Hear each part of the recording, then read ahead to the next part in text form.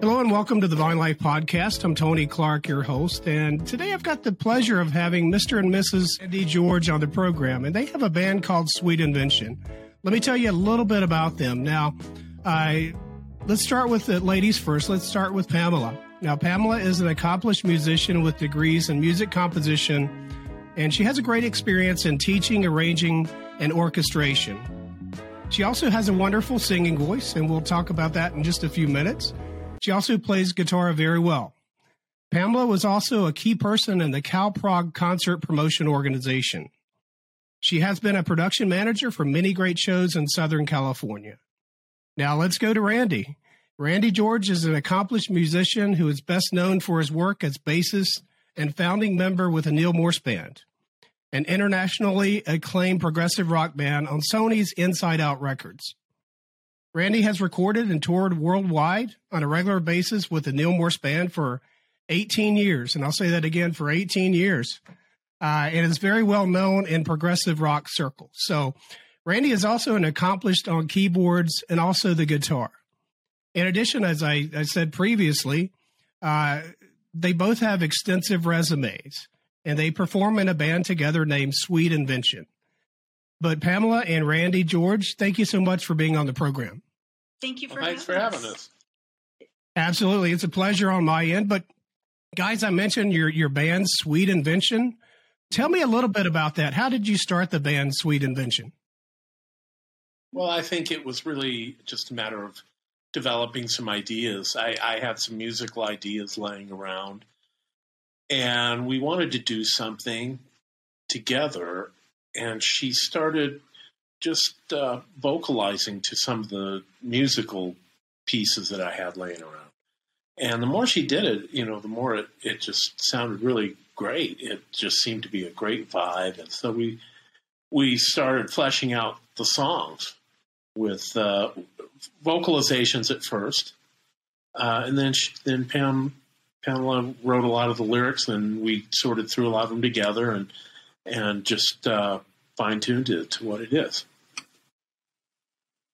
And, so, Pamela, I've got to ask, what's it like working with your husband and sharing a love of music? Because a lot of couples, they love each other dearly, but they don't have the same interests.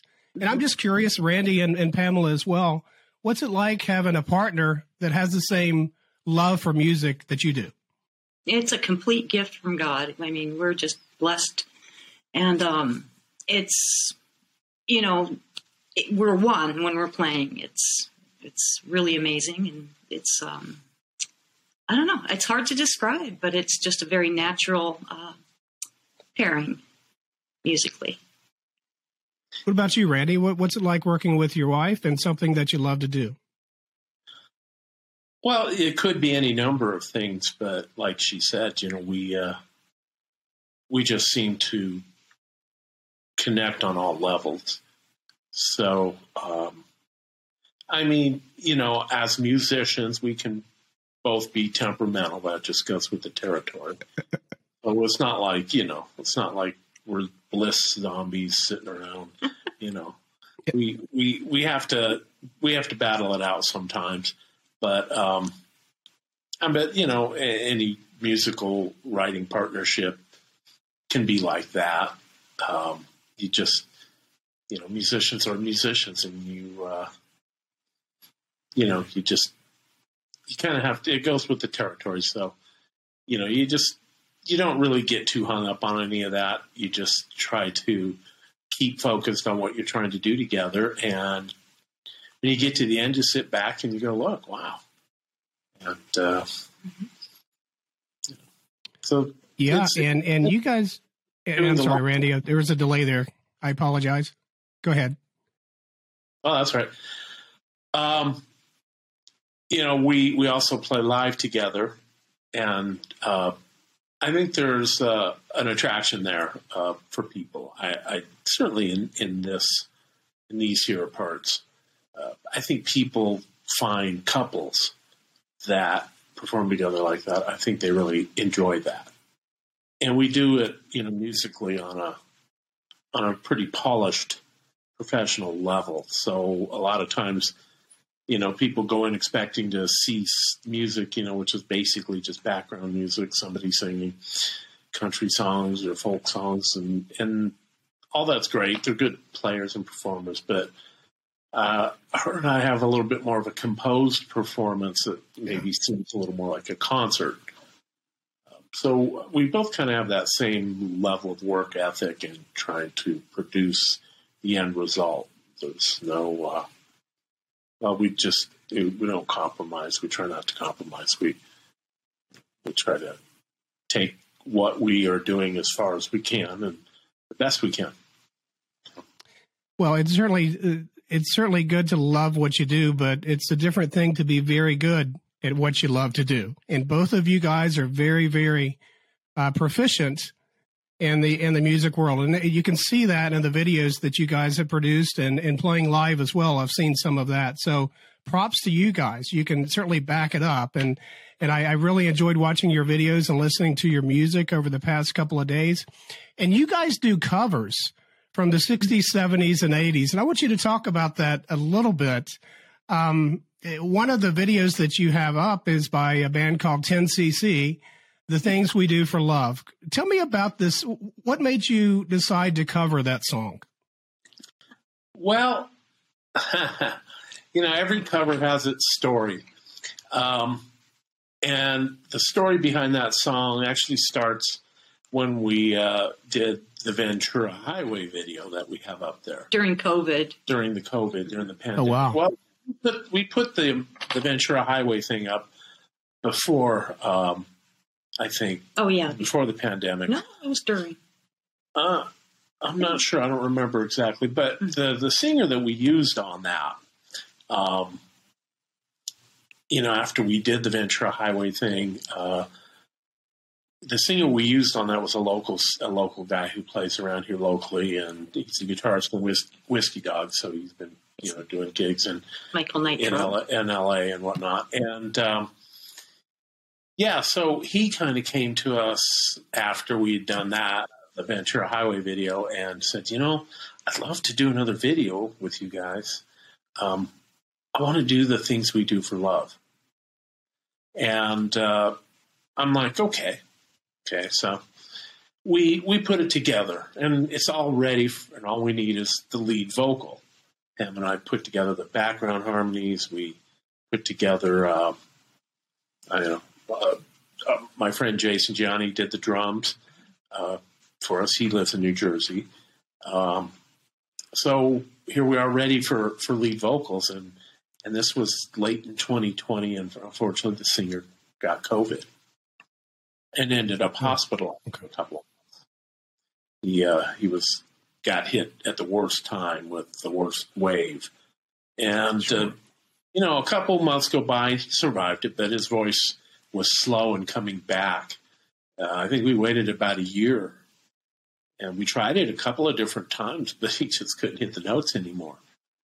So it was a little bit bittersweet, but he finally just said, if you've got somebody who can do it, you should finish it with somebody. I just don't think I'm going to be able to do the quality of, work that I want to do on it. And we finally said, okay.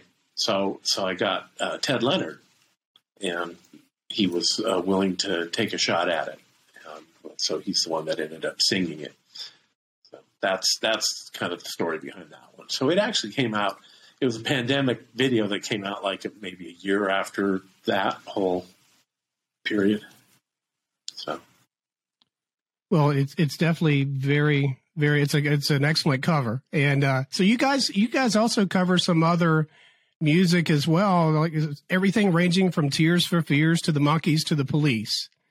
Mm-hmm. And Pamela, in your opinion, why do you cover some of these songs? Tell me about some of these songs that you sing so great on.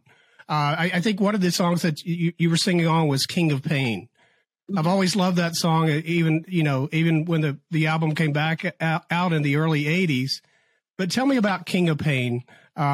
What's your love for that song in order to cover that song? Well, that was one of the first covers we were putting together. We started off just playing acoustic guitar covers for this little music in the park thing up in a neighboring town called Superior, Arizona.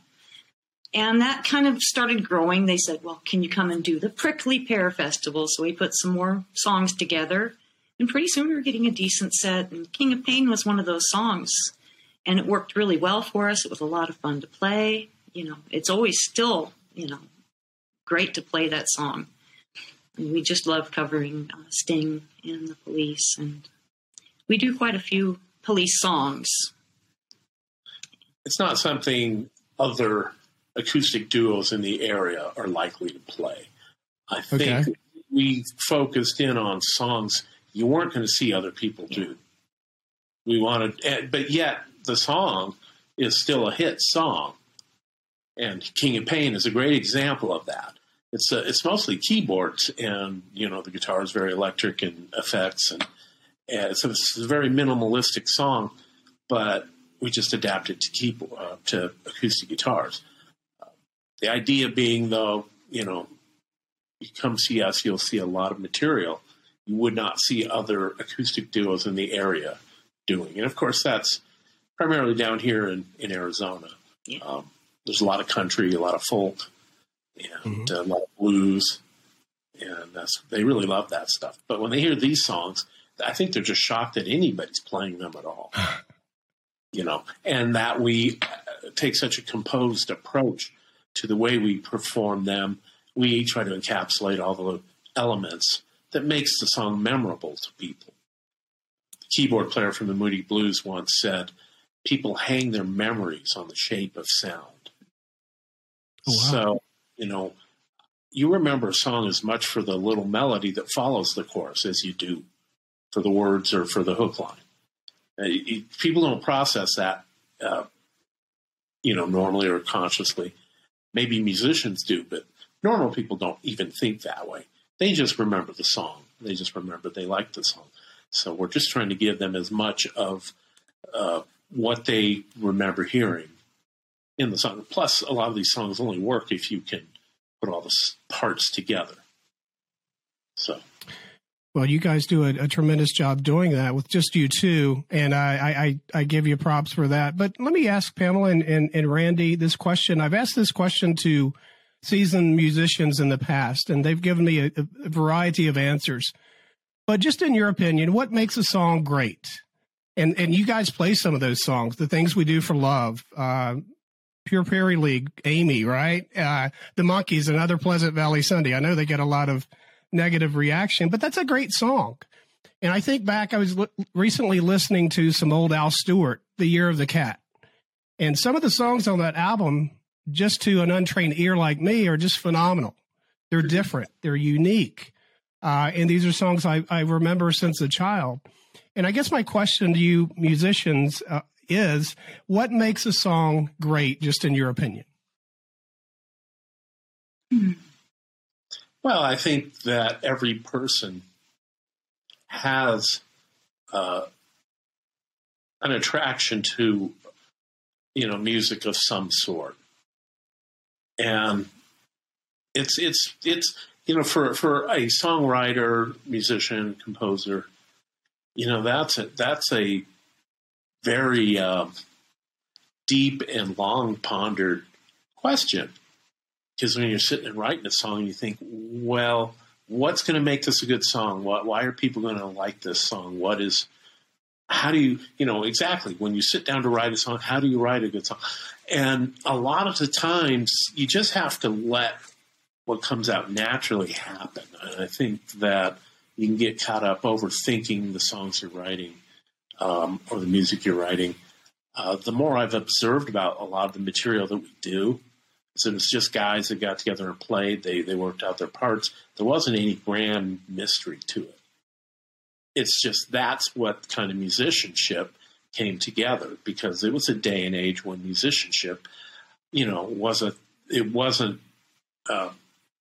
was unfettered by technology still. And in that respect, it's still truly organic and pure as an art form. So, well, you know, amazing answer. Go ahead, Randy. I'm sorry. The quality of songwriting, there's good songs, but the production, I think, has ruined a lot of what made some of those songs so charming. The production got too clean, just like Batman. Would you rather watch Batman from the '60s and Adam West and Burt Ward, or are you going to watch the newer ones, with the Dark Knight trilogy, which is so much realism and so much intensity? It's just not the same thing. There was something just ridiculous and charming about the '60s Batman. It wasn't rocket science, And I think there's something to be said for the innocence of that kind of creation, and it was real big in the late '60s and throughout the '70s. And I think in the '80s it translated, but it translated into the rise of technology, which sort of nobody really saw it coming to completely take over the way that it did. Well, I'm sure there are those who probably saw it coming, but we let it happen. Yeah. So. And a follow-up question to that, Randy, is I love to listen to the singer-songwriters of the late 60s, 70s. It's something unique about, I guess, their writing style and the way they played and the way they sang. And I think going on off of what you just said, there's not a lot of production over it, I guess, are my words there, if that makes sense. It's not overly produced. My question is, how come we don't see that today, or we're just not exposed to that type of music anymore? No, I don't think you realize when people are doing that. I bet you if you were to sit in the studio with the Foo Fighters, they pretty much arrive there organically the same way. There's a lot of bands that do, but the quality of the production they're capable of still makes it sound like, more modern than what they had back in the day. It was so organic in the day because it was all going down to tape. And you can't, with modern technology, you can go over stuff, fix stuff. And I mean, there's no degradation. So you can build your masterpiece in a complete digital framework. When it was audio, you're putting it on a tape and you had to be careful, how you were hitting the tape. And if you really wanted this piece, like Get Back is a great example, where they had done most of the album cut in the studio, and then they took maybe the last quarter of the song was from one of the rooftop performances, and they had to splice the tape together to get it. It was a very ancient way to do it, but it's like baking a cake. You throw a lot of ingredients in there, and by the time you're done mixing it, it's watercolor. In the digital domain, everything's preserved and isolated right down to, the track. In analog, it was painting with watercolors. It was cooking, it was cooking with gas. You had to know what you were doing. And you'd capture magic. You'd have to capture magic, basically. And it wasn't so magical if you ask the people who did it. I've had answers like, oh, we just did 3 takes and that was the best one. That kind of response. And that was their mentality. They didn't have a unlimited amount of time, most bands. They had to get in and do it. So they'd go out on tour and perfect their songs on stage in front of an audience, and then go into a studio and organically play it a few times, and then they could splice the tape if they liked part of one song better than the other. But yeah, that's made for a completely different sound and feeling in the music that's recorded. But much music still very much like that classical music is when symphonies record. So it's not. It's obvious. Go ahead. No, I'm good. Yeah, I was just going to say it's obvious with you and the Neil Morse Band. You guys are phenomenally talented, and you can certainly do it without all of the overproduction. So thank you guys so much for that. But Pamela, I'm curious. I love to learn retrospectives. I love to go down roads of where people came from. And I think on your website, you've got an image of Randy as a young boy playing a guitar, possibly, or may have been a bass. I'm not sure. But you've also got a guitar, I believe, Pamela, in your hands from when you were very young. How did you first get interested in music? Well, when I was 12, I grew up in Fullerton, California, and I wanted to play the drums. And but my best friend Katie, beat me to it, and she got a drum set before I did. So, okay, we can play together. I'll get a guitar, So I had my sister's old, I think it was a Suzuki, some really cheap acoustic guitar, the kind that you couldn't tune at all, even if you knew how to tune it. So, I suffered through that, took a couple of lessons. And then for Christmas, I got a Fender Music Master guitar, which is a very low-end beginner Fender. And that was my first electric guitar. And Randy's first bass was a Fender Music Master bass. So he grew up in Colorado. I grew up in California. But we both have pictures of when we were 12 years old with our Music Masters, which it's pretty cool. So, Pamela, what were some of your early music influences growing up? When I was a very little girl, very little, riding a tricycle, I took all of my sister's records and made a path along the patio with them. I rode my tricycle around the records, and she had a fit. And my mom bought my sister new records, and I inherited all the records I rode over with my tricycle. I had a little record player, and I could only, when I got old enough to kind of be into music and, put a record on a record player and put the needle down, I ended up with all these records that you could only play one side of. The Beatles, the Monkees, Jim Croce, all kinds of good albums, but I only knew one side.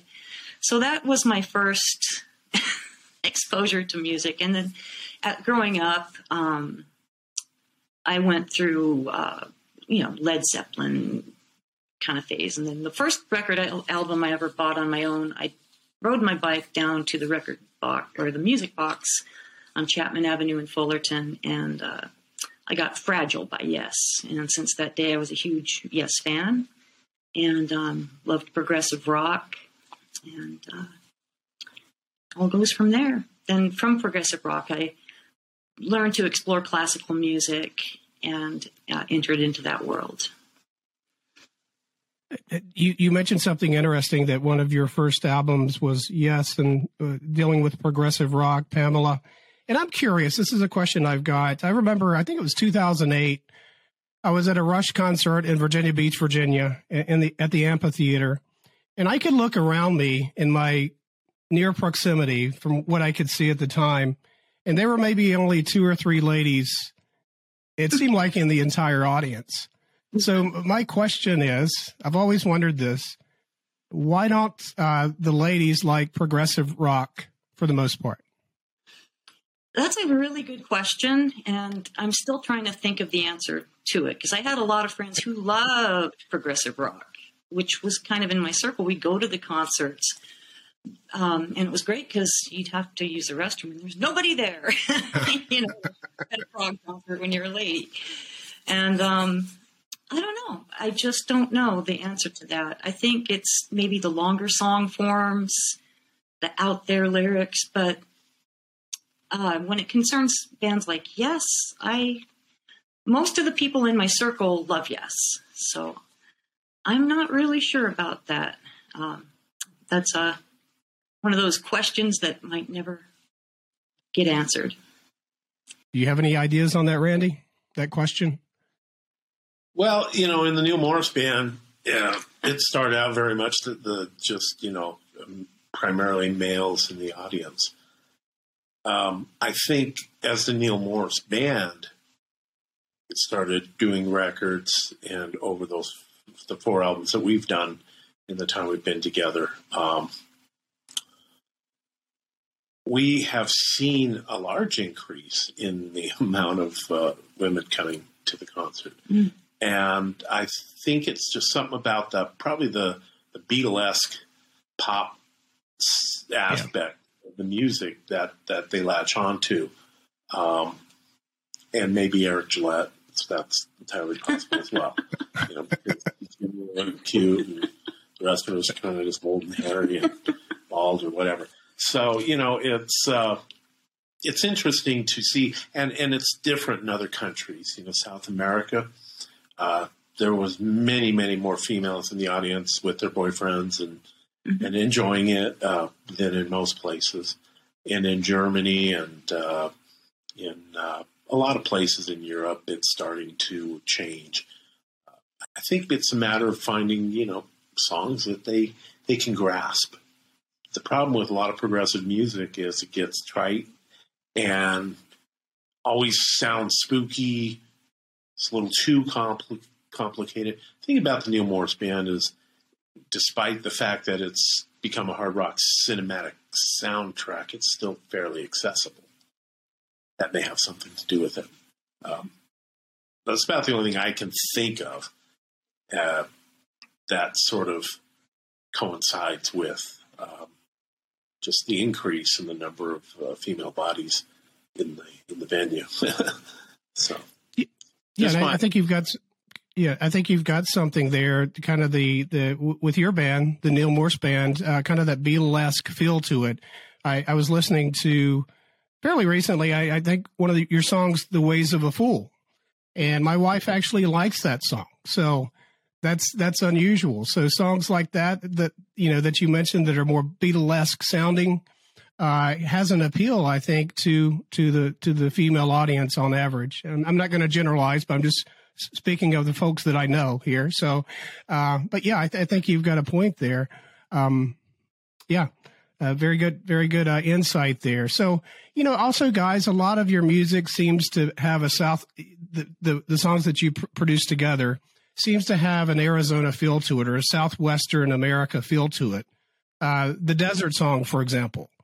Does living where you currently live have any influence on your songs? With the Desert Song, 100%. We had just finished, we moved here 5 years ago. We just finished getting the studio together, painted it, put foam up, hung the guitars up, got everything in and nice, and we started recording. And, we just fell in love with this area. We moved out here. It's just night and day from Southern California, where you see a few stars, to here you go out at night and you see most of the stars. There's still some light pollution, but you see a lot more stars and a lot of nature. We have the Superstition Mountains right behind us. We're right near the Tonto National Forest.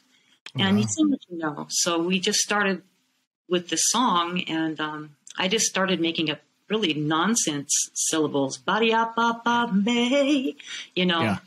And those ended up staying, but then I just started writing about the desert. What it's like, just, the sun is going down into the west somewhere, but here the skies rise and the night parades across the desert to the east. It's just, we were just in love with this area when we wrote that song. Well, that song has I was listening to it. I've listened to it 4 or 5 times now, and it's got kind of ethereal feeling to it, but it's also got a poppy sound. Mm-hmm. And it's those two combined influences, I guess, really complement one another. So I really, that's a great song. I wanted to ask about that song of the video. It's some great graphics in that as well. Can you tell me Randy, did you do those graphics? Did you film the video? How did that take place? We filmed the footage here in our studio against a green screen, which basically allows the editor to remove any background except for yourself. It basically removes anything that's green from the background. They use a very unnatural shade of green for that reason. And we're always wearing black or dark blue or something that's going to be striking. So it's real easy to do green screen stuff. And I used a guy by the name of Christian Rios to edit it because he does that it's called scrapbooking. And it's a scrapbook effect that he does that really well. And so I actually hired him to do that. Now, the other videos you saw we shot those here, and I edited them as well, like Ventura Highway, the things we do for love, except for the footage that the other guys sent me, as you can tell. The drummer had a great setup, looks good. The singer stuck his phone somewhere and had his head turned away from it. So, you kind of have to work with what you get sometimes. But, yeah, and the Neil Morris Band has filmed a lot of our videos the same way, especially over the pandemic era, where we'd all have to just basically shoot our video at home and send it in. But in order to do a lot of the stuff we do, you have to shoot against a green screen. So we got 2 green screens and sewed them together and put hooks up on one end of the studio, and we can clear it and hang the green screen and shoot video. And so that's kind of how we put that together. And then we decided we would want the lyrics on it as well. It's called a lyric video. Same thing we did for The Ways of a Fool and Vanity Fair, where there's images of the band in it, but it's mostly this scrapbooking effect or something similar. Well, he did an amazing job on that Desert Song video. I was very impressed.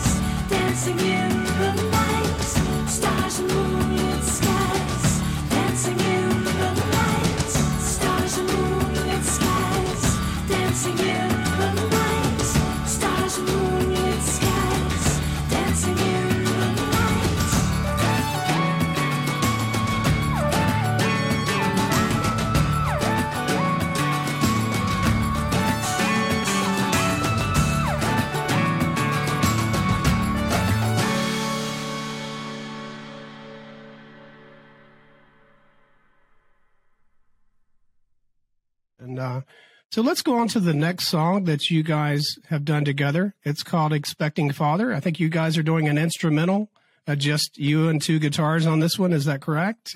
Tell me about Expecting Father. Randy, is this one of your older songs? It's from my first solo album, In the Light of the King's Countenance. And when I recorded that, there was a violin and cello doing doing parts, melody parts. When we started putting together stuff in the beginning to play down in Superior, we thought, well, we could learn some of the stuff off my first solo album because it's a lot of acoustic guitar stuff. And she could just, learn the various melodies, whether it was originally a violin or originally an oboe or what have you. And she would sort of learn the other parts. And then we do it just with two guitars. And it had a really nice sound to it. It really worked out well. So we wanted to shoot a video of one of them. That's where that came from. That album came out in 2004. Okay, yeah. So you guys have amazing coordination on that song. It's a very lovely instrumental song, and the viewers will be able to see that, and the listeners will be able to hear it as well on the podcasts.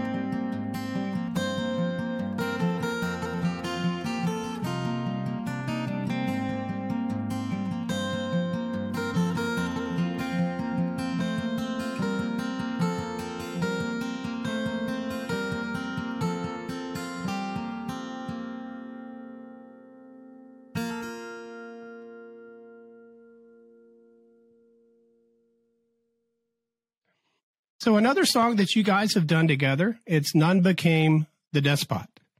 Tell me, what's the inspiration for this song? Well, a few years ago, as we do, I don't know why I always do this last minute, but we, right before Christmas, we'll sit there and it'll be like, we should record something, a video for Christmas, just like a Christmas video, something that's short that just says Merry Christmas, or, you know what I mean? Something that just reflects the spirit of Christmas. And I put together what was really essentially the intro to the song. And then it just ended there, and we put lyrics. It's really short, so it just had those first two verses before the drums enter, and then it just kind of ended. And we threw that up there as sort of a Christmas theme. Yeah, it's like and it stayed up there for a couple of years. Christmas card. And then basically one year we decided, well, I'm going to try to flesh this song out a little more. Let's make a song out of it, and so. We just started working on it together. She had lyrical ideas for it, and I started working on the musical arrangement, and that's what we came up with. That is a video that I edited here. We shot and edited that here ourselves, but except for the drum. Now, did you guys coordinate on the lyrics, or was that mainly Randy or Pamela writing those lyrics, or did you just combine your ideas and put them together? I think it was, I wrote. Well, None Became the Despot was primarily Pam's ideas. I don't think I had much input on those lyrics. They were, pretty much is what you hear. So other songs we collaborated a lot, like the Calico Man and the Desert Song. We collaborated on lyrics, a little bit on Teacher as well. Teacher. So,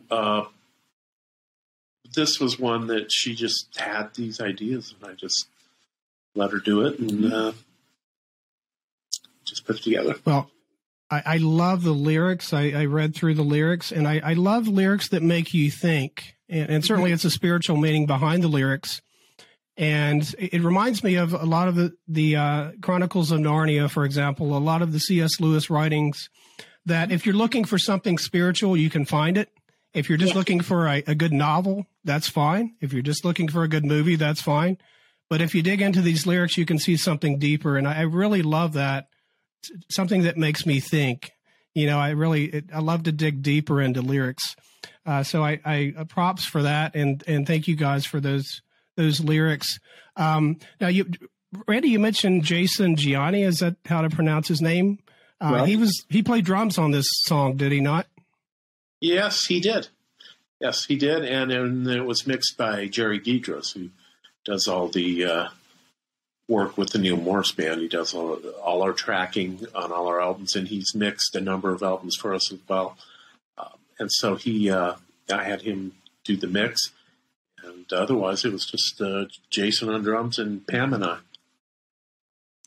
Well, I have to tell you, this is probably one of my favorites. It sounds like something from a Disney movie. It sounds something grand and extravagant.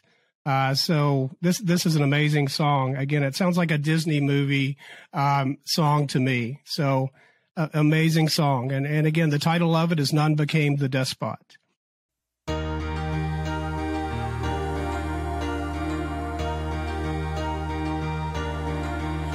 were shepherds roaming in the night. There were angels and a brilliant light. From the darkness rising, an angel brought glad tidings. Glory in the time of the ordinary. A supernatural change. A star beams rise, and a child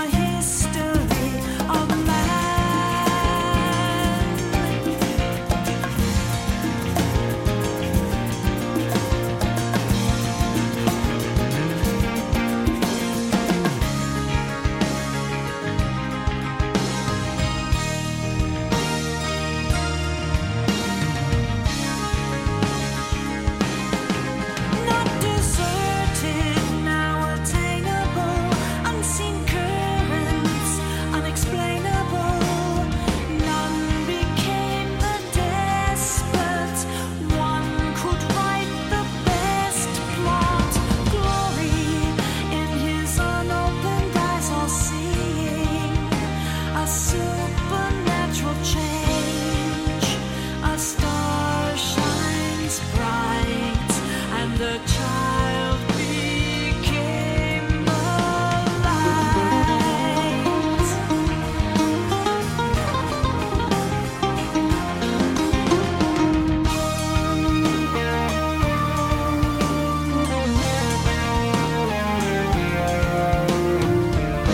Burns twice, a star, the all of who we are, the fate of all unmoving,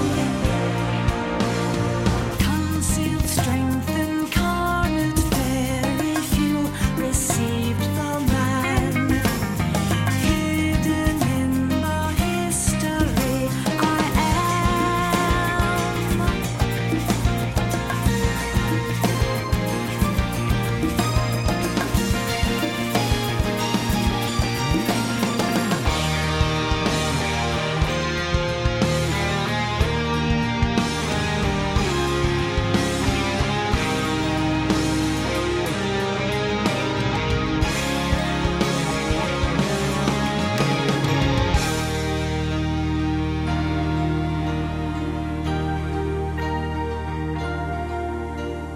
Glory in the time of the ordinary, a supernatural change. A star beams wise, and the child shall lead the way.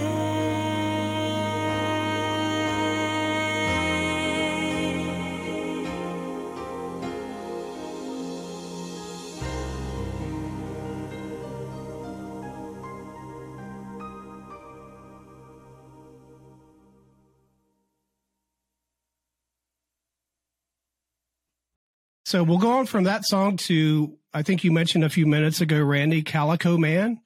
Explain to me, what's this song about? Just, does it have a meaning? Is it kind of general in its meaning? Just tell me a little bit about this song, Calico Man. I'll answer this one because for many, many, many years, I was taking care of both of my parents. My dad had Parkinson's, and while he was kind of getting, I was his caregiver, my mom was helping. My mom had a stroke in the middle of that. I took care of both of them, took my dad all the way through home hospice. And then my mom, after her stroke, she developed dementia, and that was a 15-year-long road with her until she passed away in 2016. So the Calico Man is about watching, I'm not sure how to say it. It's about the degeneration and just the ultimate road to nobody stays here forever. And it's hard to watch. It's also a joyful time, taking care of both my parents. It was a real mixed bag of emotion and everything else. So Calico Man is about basically getting very old, and it's a rather deep song, but it's mostly about nobody gets out of this world, and we all have to make the choice. You're going to roll the dice, don't just roll the dice, make a choice. You need to make your life matter. And when your life is winding to an end, it's beautiful and it's tragic at the same time. So we have this very light little song with really kind of pretty sounding, with these rather dark, brooding lyrics. It's a bit of a strange song, but it portrayed my feelings about that time. Well, I love the pauses in the song. And I think the song's it's a good 7 minutes or plus song. Is that correct? Oh yeah. It's a long song. Yes.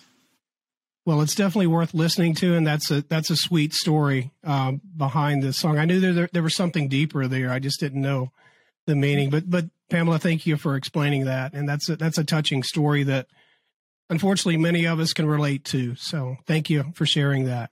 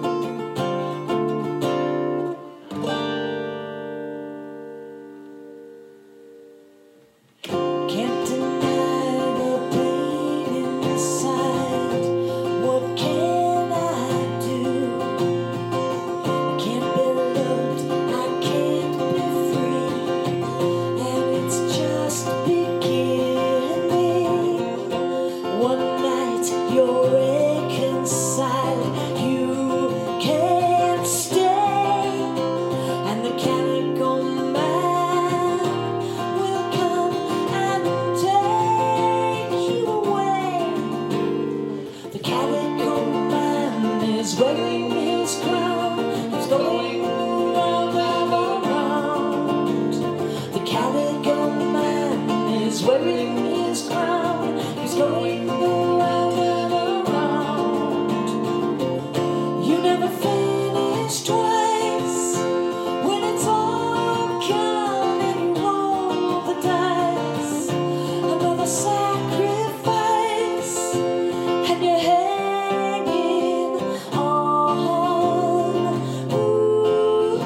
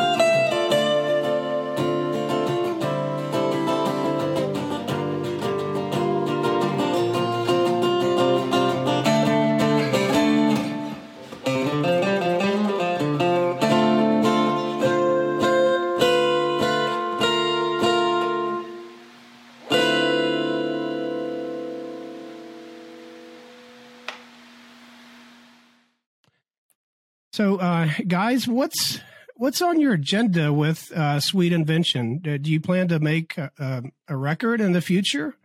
Do you have any plans, concrete plans for Sweet Invention? Well, it's one of those things we started. I think the future of it kind of lies in, writing material that seems appropriate to it. The problem is we can do a lot of things. So we've talked about doing some acoustic guitar albums where it's more, like my first solo album or something, where it's a little more organic or we just do interesting things with acoustic arrangements and other, natural instruments. And so I think, it just really comes down to having a pathway to follow for Sweet Invention. I always wanted it to be a band project, not just me doing, all the instrumentation and Pam, writing all the lyrics and singing and all that, which is great. And we can do that. Essentially, we're putting together demos that we would want to play with a band. But in order to go forward, we would really want to record with a full band, not just piece it together the way we have. And I think it's just a matter of just feeling the inspiration for the songs, and then it's just a matter of sitting down and putting them together. And with the many things that we have going on, sometimes it's harder to find the time to really devote to it. So I think its season will come, but right now we've got a couple other focuses that we're following down. So you guys play on a regular basis, is that correct? Just the two of you? Mm-hmm. Yeah, we try to play a few times a month. Hopefully, once a week or sometimes twice a week. Try to increase it as much as possible. We're a little bit picky about where we play because, we're in Arizona, so it's harder to find places where they want to sit and actually just listen and enjoy the music. They want to line dance a lot of times. They'll even line dance to blues, but there's a certain thing that the paying crowds like. So a lot of those venues just stick with that. So yeah, we're just a little more selective with the venues that we play that are a little bit more appropriate to what we do. So otherwise we'd be playing a lot more. But if someone wants to book you guys, and they want you to play at their event, or they want you to play at a venue or an event, how would they get in touch? What's the best way for them to contact you? Oh, they can use the form on our website, and that'll get them right to us. There's also Facebook. Mm-hmm. We have a Facebook page that can contact us there. We've had a few gigs where people reached out on Facebook Messenger. Mm-hmm.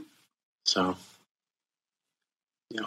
And I'll definitely put the links below the video on YouTube, Spotify, Amazon, what have you. The links will be below the audio or the video that Randy's talking about. Go ahead. The website is www.mrandmrsgeorgeacoustic.com. So, very good, and I'll put that below. He's going to. I've got a question for you guys. I'm always curious with musicians, folks that are as talented as you guys are. If you could collaborate or play with anyone, I'm putting you on the spot here, and I apologize for this, but it just came into my head. If you guys could collaborate musically with anyone, dead or alive, who would that be? Do you have anyone that you would love to do that with, that you haven't previously? Randy? Oh, I thought you were going to answer that. I'm still thinking. Yeah. And that's an on-the-spot question. Forgive me, but it just came into my head. I've been asked that question more than once, and usually with the Neil Morse Band. But they'll ask that question of us, and oftentimes I just tell people, I can't think of any place I'd rather be than right here with these guys. As far as that goes. But the reality is, when you think about, would you like to actually sit and compose or work with somebody that I haven't already? It's easy to kind of pick somebody like Peter Gabriel or John Anderson and say, it'd be fun to sit with them, or even Ian Anderson, somebody like that, and I kind of have an idea of what that's like already. I don't really think of things that way. Like, who would I most? I would just most like to do something with the guy I asked to do guitar tracks. So I'm still waiting on. Please just finish my tracks. But yeah, that's a tough question to answer. It's a tough question to answer. But, what about just your opinion, both Pamela and Randy, on the passing of Jeff Beck recently in the last couple of days? It seems like we're losing a lot of very talented musicians as they're getting older. Some of them are younger. But did Jeff Beck play an influence on either of you with his style? Yeah. How could he not? He's just amazing. And I used to study with a man named Joe Jewell, who has a doctorate in jazz guitar. And I was at work. I came home and I'm looking. Oh my gosh, Jeff Beck died. And the way I saw it was from Joe posting it, and that just because through Joe I learned a lot of Jeff Beck stuff. I don't know. It was just. He's got a very wide influence. I don't know any musician that can get away from it. I remember Roy Stoltz saying, you need to see, do you have the video Jeff Beck live at Ronnie Scott's? Is that it? Oh, yeah, it might be. Yeah. So, Roy Stoltz gave me stuff to check out by Jeff Beck, and hey, that's great, So, I don't know any musician who's not touched in some way by Jeff Beck in the circles we're friends with that we know. He's had a huge influence on every single musician that I can think of. Well, yeah, the response to every band when someone can play a rock groove, man, just play a rock groove, and you play Lead Boots, because Lead Boots was like it's like the vowels of musical vocabulary. It's one of those things that you almost can't make a word without some semblance to that, at least in rock and blues. But he had so many particular voices in his day that I think really stuck as standard building materials. So yeah, I don't see how you could not be influenced by Jeff Beck to some degree if you actually ever listened to him. There are plenty of people in the world who probably never listened to him and really wouldn't know what you were talking about. So, but then they probably like somebody I've never heard of either. So it goes both ways. But yeah, you're right. I kind of gauge what kind of legacy somebody's left behind by the amount of love that, the outpouring of love for them when they pass. Mm. And everybody, when everybody posts, probably three of the biggest outpourings of rock musician passings over the last few years was Neil Peart, Alan White, which was delightful to see because he was a dear friend. And I think a lot more people should know who he is. They've heard him, but they might not know that name. But the outpouring of love for him in his passing was just phenomenal. And I'm seeing the same thing with Jeff Beck, and it's just a beautiful thing. You just know, how many people he's touched, and you can see that. And in the face of other people, who's really sad to see them pass, like Lisa Marie Presley, who passed right after Jeff. But they'll show her on the news. They'll do a news story about her passing. You'll hear no mention of Jeff Beck in the news. It's a weird world that way. Yeah. Well, very, very thoughtful and complimentary words, Pamela and Randy, about Jeff Beck. Just a couple of final questions, guys. I know there are always young creatives that look to older musicians that have been established in the field, or not necessarily musicians, but all kinds of artists, painters, graphic designers, things like that, fields like that. How would you encourage, and I want to ask both of you this question, and I want to, Pamela, let's start with the young creative that happens to be a young woman, a young lady. How would you encourage young women to get into the field? Because you're obviously an accomplished guitarist. You don't see that a lot. How would you encourage a young lady who wants to be a guitarist, for example? How would you encourage that person? Well, from my own personal journey, you just got to keep pushing on, especially when I started playing. I was the only girl electric guitarist around. And as I got better and older, I'd get offers, hey, we've got this all-girl band and we're doing a lot of stuff. Will you join it? I'm like, well, I'm honored, thank you for asking me, but I'm playing in this power trio. I have my own music going on, and I kind of had a thing where I didn't want to get sequestered in that way. So I made sure I, was mostly playing with guys that really could play.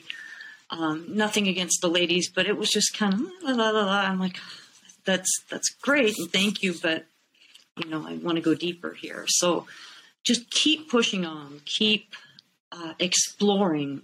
Widen your ears. Don't get caught up into fads. You're going to put up with a lot of stuff. It was hard. It was not. Sometimes I'd have guys just like saying terrible things when I'm playing, just because I'm a girl with a guitar. Most of the time, not. And I have another a fellow professor that I studied with, and she had a heck of a time as a woman composer breaking into the field, and she just had to keep pushing through. There's a lot of bad stuff that can go on, prejudices. I don't know. You just got to keep being you, and you just have to keep going, and you just have to push on. And it's not the easiest thing, but you just do it because you love music. And if you didn't, you'd never know what you're capable of. Pretty wise words. You just keep doing it because you love it. Mm-hmm. What about you, Randy, for the young creative out there that may be wanting to go into the music field? How would you encourage him or her to keep doing that? Make sure you get an education in something that you can make money at. Oh, no. And then spend all your spare time practicing as much as possible. I don't know. It's hard to encourage young people into a field that's been so ravaged the way it has. But really, when it boils down to it, it hasn't changed, not since the late 60s. Here we are in 2023. Hasn't changed. When you catch the bug, you just want to get out there and express yourself, and it's just raw emotion, raw energy. It doesn't even matter whether you're a great player.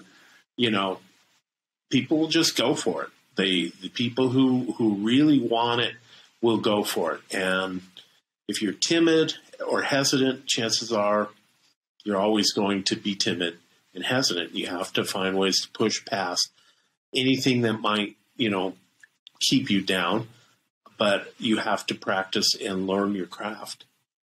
Find out what you want to do and learn it well. Learn your craft, practice, get a teacher. Not necessarily the kind of teacher you might envision. Find somebody who does what you do that teaches lessons.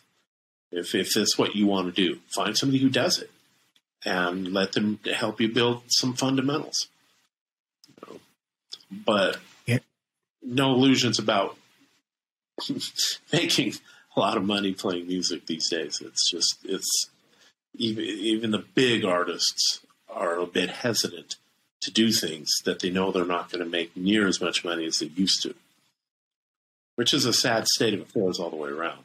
So I don't want to see, I don't want to tell anybody, don't bother. I think you just got to follow your passions. That's the main thing, but be smart about it. Practice smart and live smart. And have a good day job. It doesn't hurt. You'll need it. Trust me. You'll need it. If you want to be a good musician, really want to be a good musician, you got to be able to afford to buy gear. Yeah. You got to have reliable transportation, and you got to have your sound together, and you have to be able to adapt to situations. You may show up and find that you need to buy a piece of gear that you weren't counting on having to buy, but it's going to make your gig that much better. It just helps to have a means to launch yourself from. Something that you can always fall back on, because you'll be a lot happier when you do go to play music, because it won't be about feeling so desperate and on the edge. But a lot of people were desperate and on the edge, and that's how they got to where they are, because they went out and took a chance. But that was a more innocent world in those days. Nowadays, they're a dime a dozen. There's so many people out there that are good at what they do. Mm-hmm. And you'll never be the best at anything. There's always somebody who's going to be a little bit better than you at whatever you do. There's always going to be somebody who's just better in general, because it's just natural for them to do what they do. And but on the same token, nobody else can be you either. You might be the one that brings something, just like Jeff Beck. He brought something that people tried to copy for years, but they couldn't. And I guarantee he didn't think much about it. He just wanted to play guitar. He wasn't out there thinking, "Oh, I'm going to get rich and famous," or "I've got to be the best because there's so many bad." They just took what they did and they went out and hung it out there, for better or for worse. So that's how most of those guys got started back in the day. Words of wisdom. Yeah, Thank you for that. And one last question, Ed, to Randy. For the guys that you played with for the past 18 or so years, any plans on the horizon? Yeah, well, we're going to move forward. I hate to bust your facts there, but this year. It's actually 20. Oh, wow! 8th anniversary. So we are planning to do something in the live arena, and we have been talking about trying to find a stretch of time, to possibly start working on the next album. All that's been bandied about a little bit. Nothing solid as of yet, but there will be some things happening this year with the Neil Morris Band.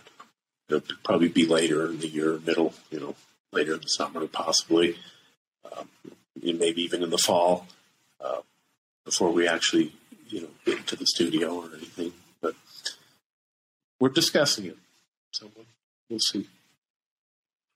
Well, it's good that is a strong possibility. And Randy and Pamela George, I can't thank you enough for coming on and talking about your music and your future plans. And again, Randy and Pamela George with the band Sweet Invention. I encourage you to click on the links below the video. Check out what they do. It's amazing. But Randy and Pamela, thank you so much. Thank you, Tony. Thank you so much, Tony. Thanks for having us. Appreciate it. Absolutely. And I'm just going to ask you to hang on for just a couple of minutes at the conclusion of the program. But again, Randy and Pamela George with the band Sweet Invention. And until next time.